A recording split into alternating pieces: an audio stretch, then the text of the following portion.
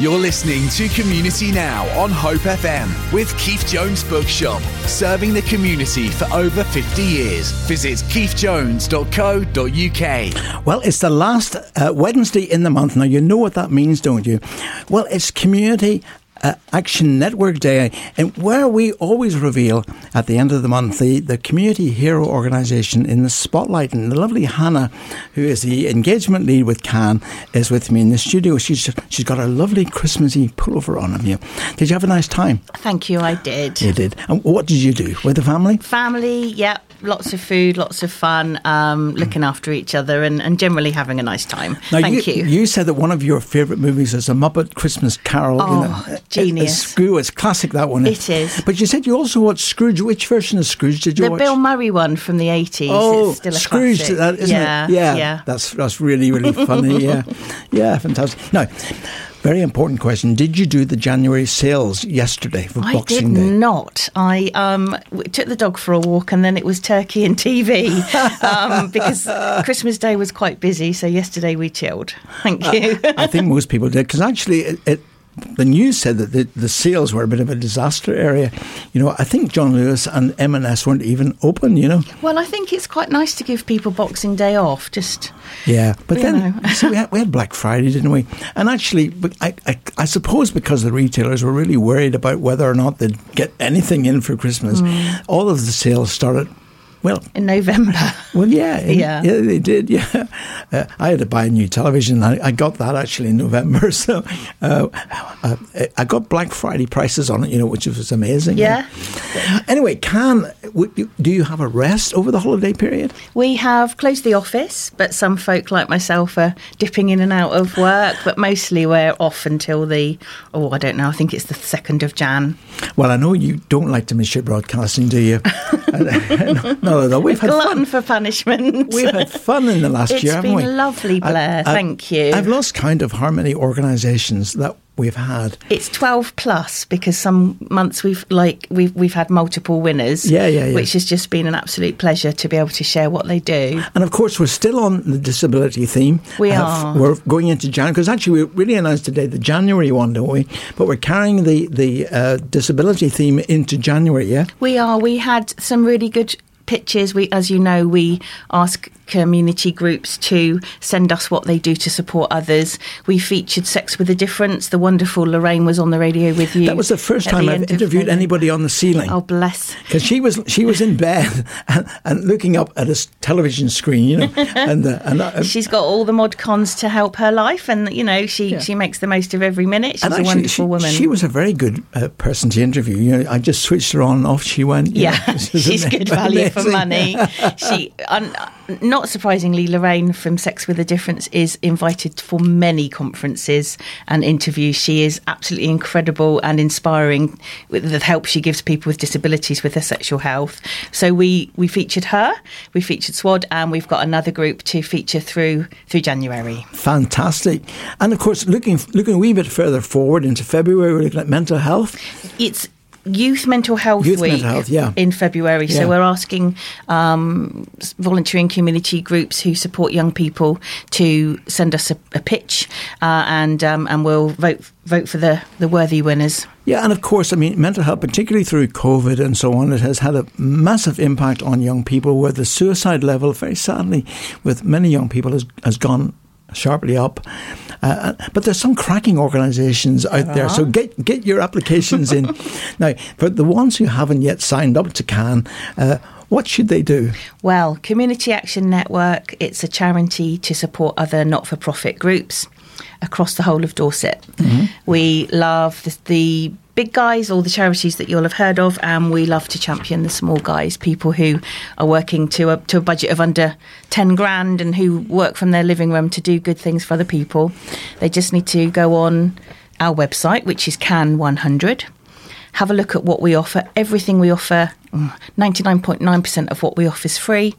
And we help community groups, voluntary groups, charities to run legally, to find volunteers, to help them find funding, to help them meet one another, which is my job, so that they can collaborate with one another and help more people in the community that way. So that's what we offer. So come and find us. Now, obviously, one of the things that all of the winning groups, one of the things that you invite them to do is to come on the radio. Absolutely. And what sort of feedback have you had from the people who've come? I guess that some of them have come in fear and trembling, meeting that Blair Crawford, who's going to put them on the spot. You have a lovely way, and you put people at ease, but it's really daunting. I know I didn't want to come on the radio for 3 months until I met you, and then I thought, oh, go on, I'll give him a go. So people who are our featured group for the month, our spotlight for each month, can come and be interviewed with Blair, and we cover you on our social media. And what we do is we have weekly newsletters that go to our other charities and members, and we tell everyone what you do. But we like to do that for all of our members. And in the new year, we're going to.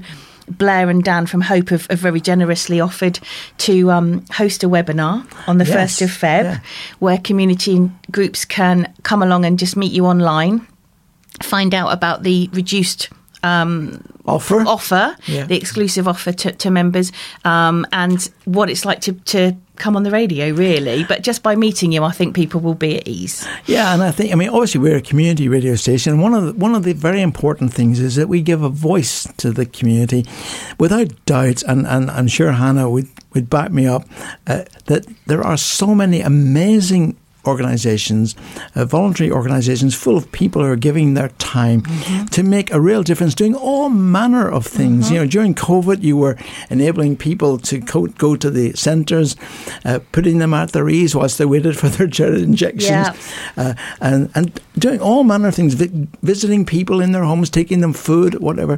But that's only a little bit, just the tip of a very, very big iceberg, where the work which is undertaken really in the voluntary sector is just astounding, isn't it? It is. We mentioned we've featured at least 12 organisations over the last year. There are thousands across Dorset, and we want to meet as many of you as we can and support you.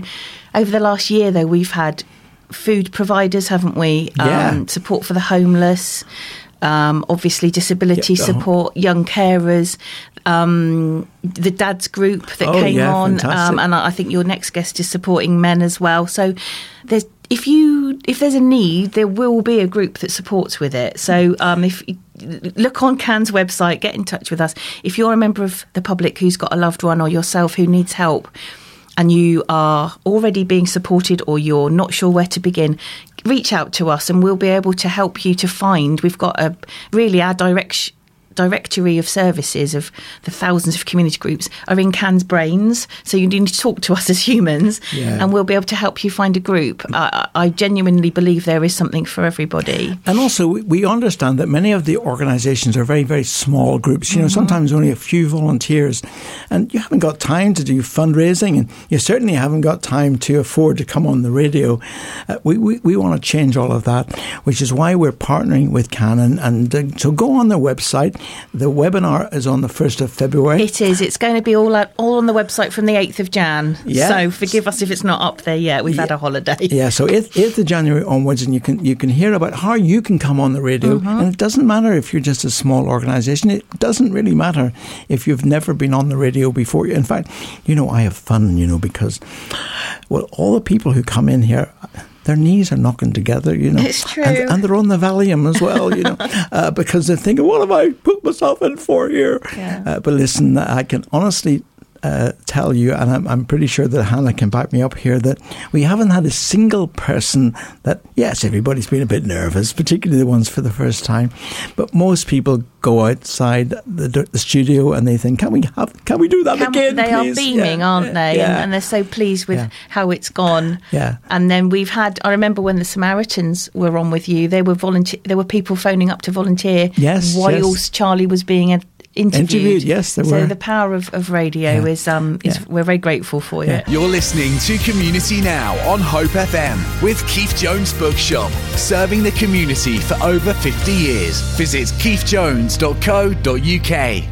Well, the time has almost come for Hannah to reveal. In fact, it's this is was this December, and it's going to be the January Hero of the Month. We've got one more announcement today because we've already done one, haven't we? So, now, what was the criteria for this? It was disability, the Day of International Disabled Persons on the 3rd of December. We've got some fantastic support in the area, and we wanted to feature more than one group. So Sex with a Difference were featured in December, and going into January will be a different group. Okay, well, without further ado, shall I do the necessary? Please.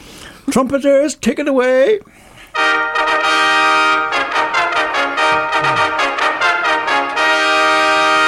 So the January community hero in the spotlight is...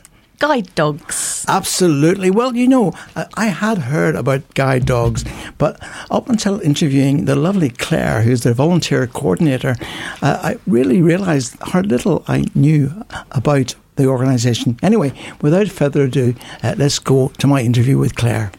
So Claire, welcome to Hope FM, and many congratulations to you and to the guide dogs for being selected as the community hero in the spotlight for January.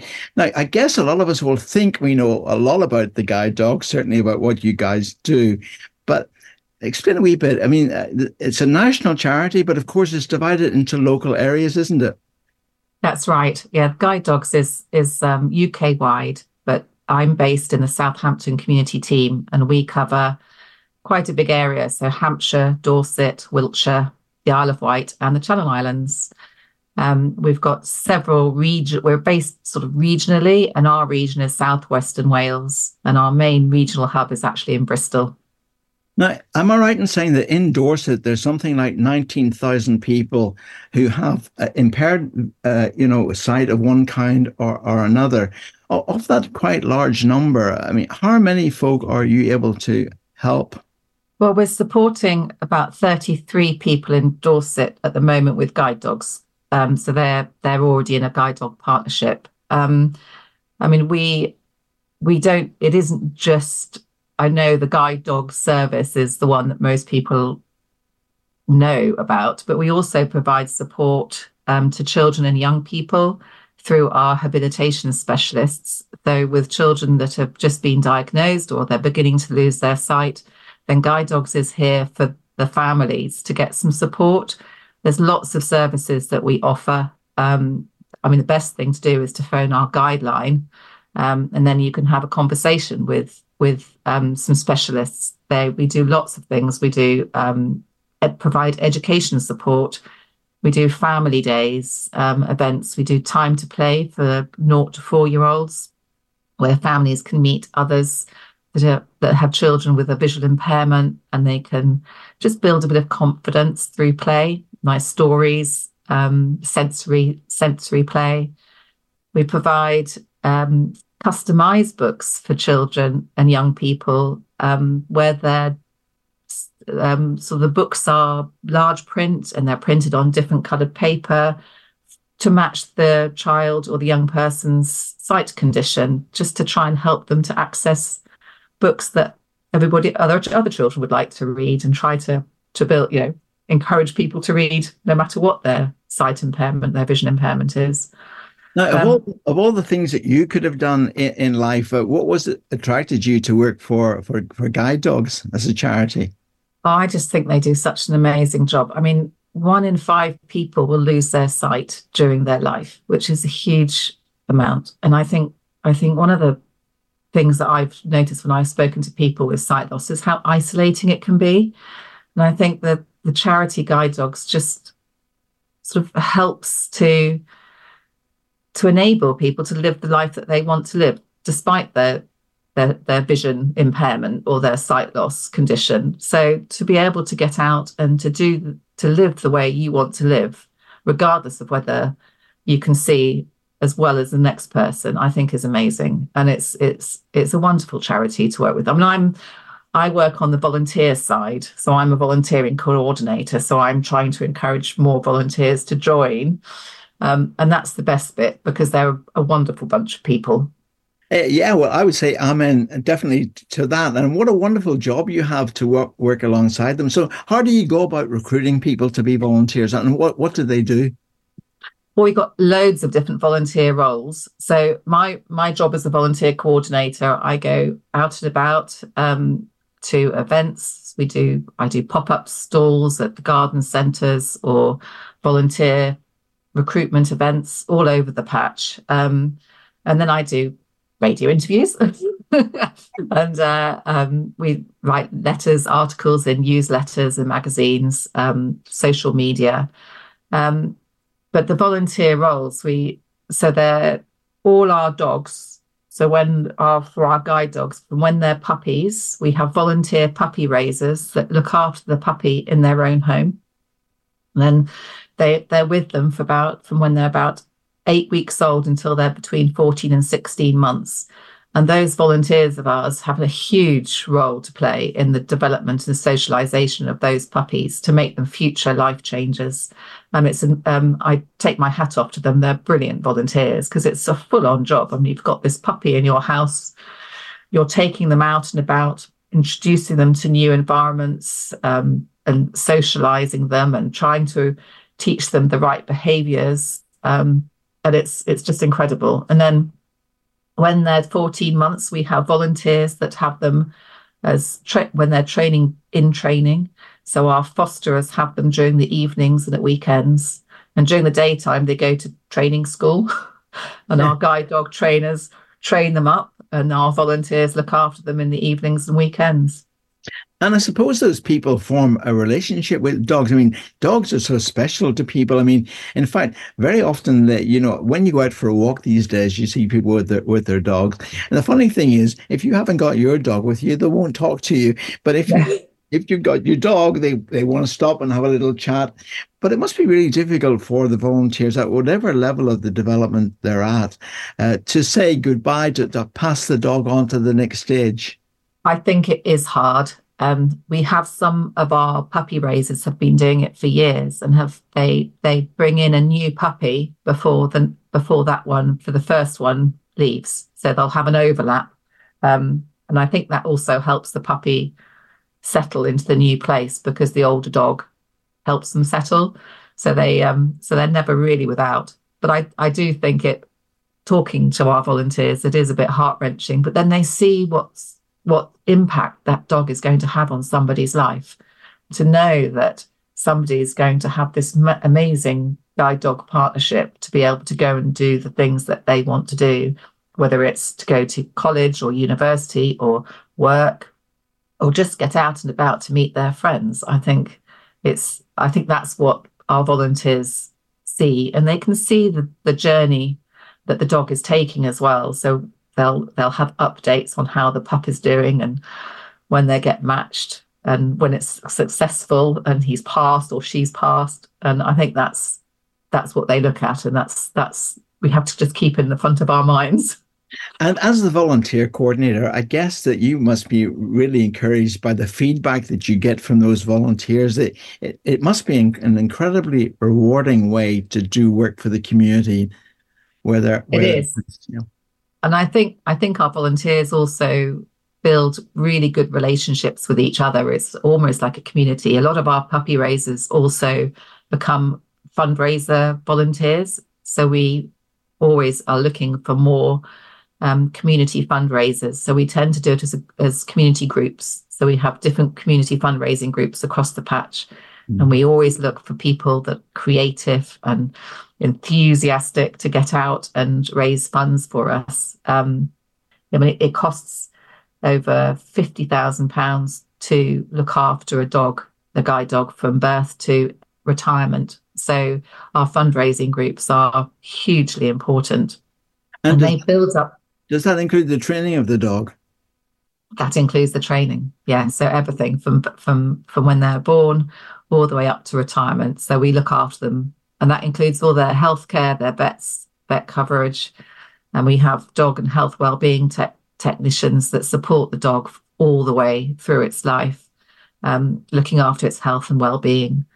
So they're not, once they're given to the puppy raiser or given to the fosterer, they're not just left. The guide dogs are there to support them as we are when they get matched to the guide dog owner. So our clients are always supported all the way through the life of the dog. This is Hope FM. Obviously, we talked about something about the people who receive the dogs, who talked about the volunteer, but let's talk about the dogs a little bit. I mean, first of all, is there a particular breed that are easier to train, and how do you select the dogs? So the most common is a mix. So it's a mix between the Labrador and the Golden Retriever. 80% of our dogs are that mix. But we also do use purebred Labradors, purebred Retrievers, and also German Shepherds, or a German Shepherd crossed with a Retriever mix. Very occasionally, we also look at the Labradoodles, because they can be good for people that have allergies. So we need to do, I mean, in terms of the how we select a dog, we have our own breeding program that has been developed over many years. So they select the behaviors or the personality that they want to see, the traits they want to see in a guide dog. So guide dogs need to be quite calm because they want to be able to settle really easily. So if a guide dog owner was working, they're using their guide dog to get them from home to work. But then if they're in an office environment, they want the dog to be able to settle really calmly by them. So they need a dog that's confident because they need to be able to guide, and they need to be ahead of the guide dog owner. But they also want them to be calm, friendly, obviously, and then also easy to train. Our training is all based on positive reinforcement. So it's where we reward the behaviors that we want to see. So again, having a dog that likes rewards, particularly if it's a food orientated, then it's much easier to train than dogs that aren't particularly food orientated. In terms of our breeding program, we have brood mums and dads as well, that we also have volunteers looking after for us in their homes. So they're their pets. And we have the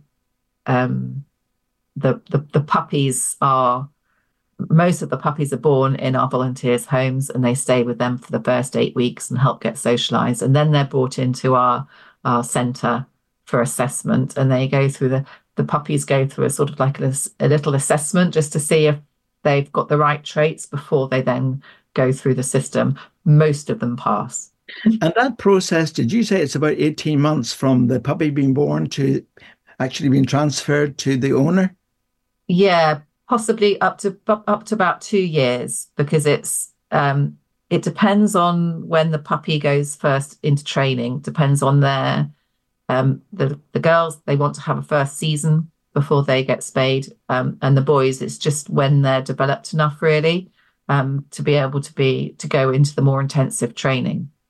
The training program takes about 20 weeks, and then they get matched with a guide dog owner. And then that takes about 5 to 6 weeks for the match. Well, let's talk about that match. Have you ever been present when that process is taking place? I was very fortunate to go on class. So I did meet some new guide dog owners with their new dogs. They tend to do a 2-week residential where they get to know the dogs really well, and they get that bonding time. And they work with what we call our guide dog mobility specialists. So they train the dogs, but they also train the owners how to manage the dog and what the commands are. And they also help them learn the routes that they're going to take with that dog. And it's just amazing. I mean, these dogs are, what they're trained to do is fantastic. I mean, they're trained to find chairs, for example. So they put their chin on the chair, and the guide dog owner can follow its head down and see where the chair is. So then you can learn how to sit down. You can feel to sit down. They'll stop at curbs. So if you're walking down a road, they're trained to stop at the curb to allow the guide dog owner to feel the down step. And then they'll go across the road. And also they're trained not to cross if there's a car coming, obviously. So even if the guide dog owner says forward and there's a car coming, then the dog won't go. So, and just things like finding the box on a pedestrian crossing so they can press the button to wait for the crossing. It's just lovely. Yeah, really clever. So actually, these wonderful guide dogs make a huge difference to the lifestyle of people who are either completely blind or partially sighted and so on. They must be overwhelmed with the support and the assistance that all of a sudden they're given, having up until that point, of course, having to struggle on their own.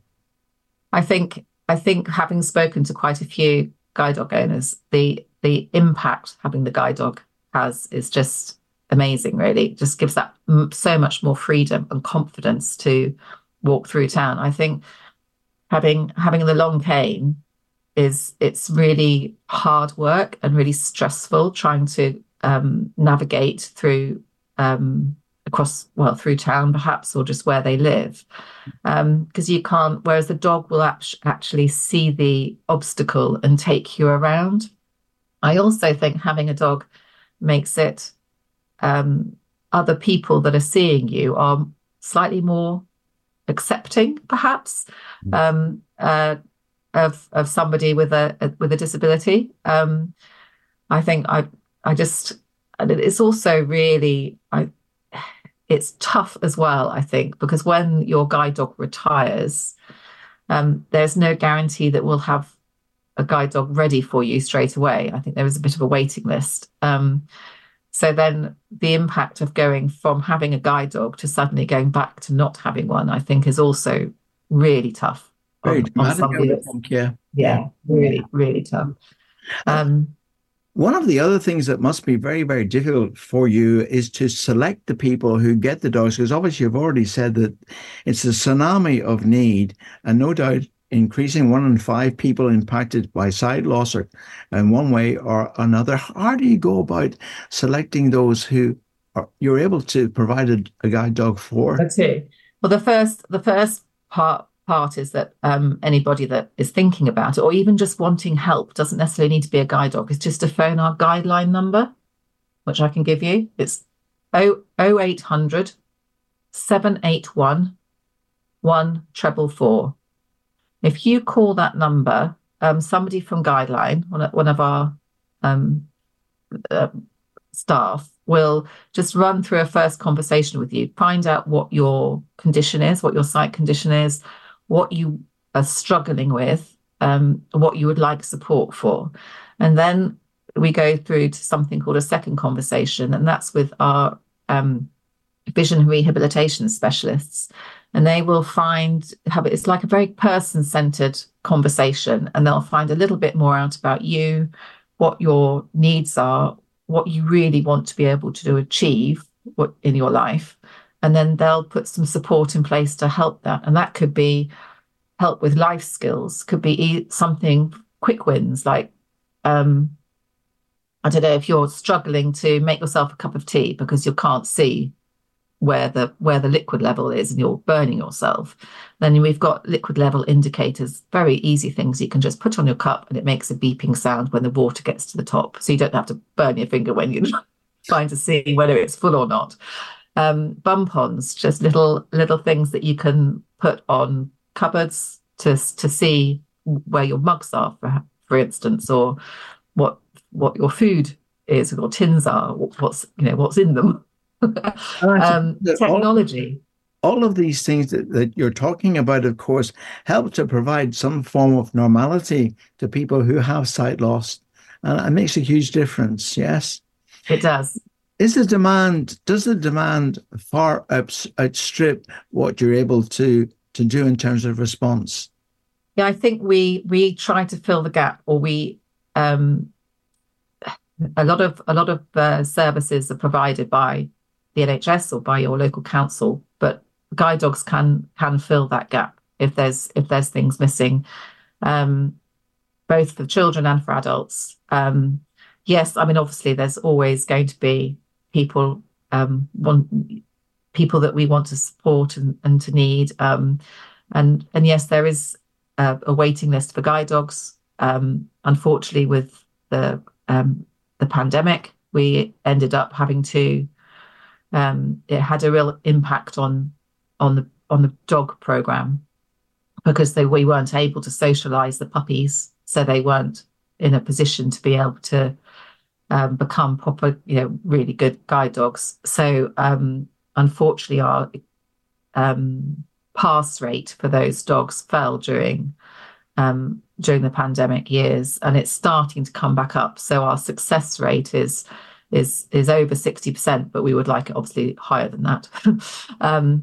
But those dogs that don't make it, then we can either rehome or they become buddy dogs for the children. So these aren't a mobility aid, but they are something to give a child with sight loss confidence.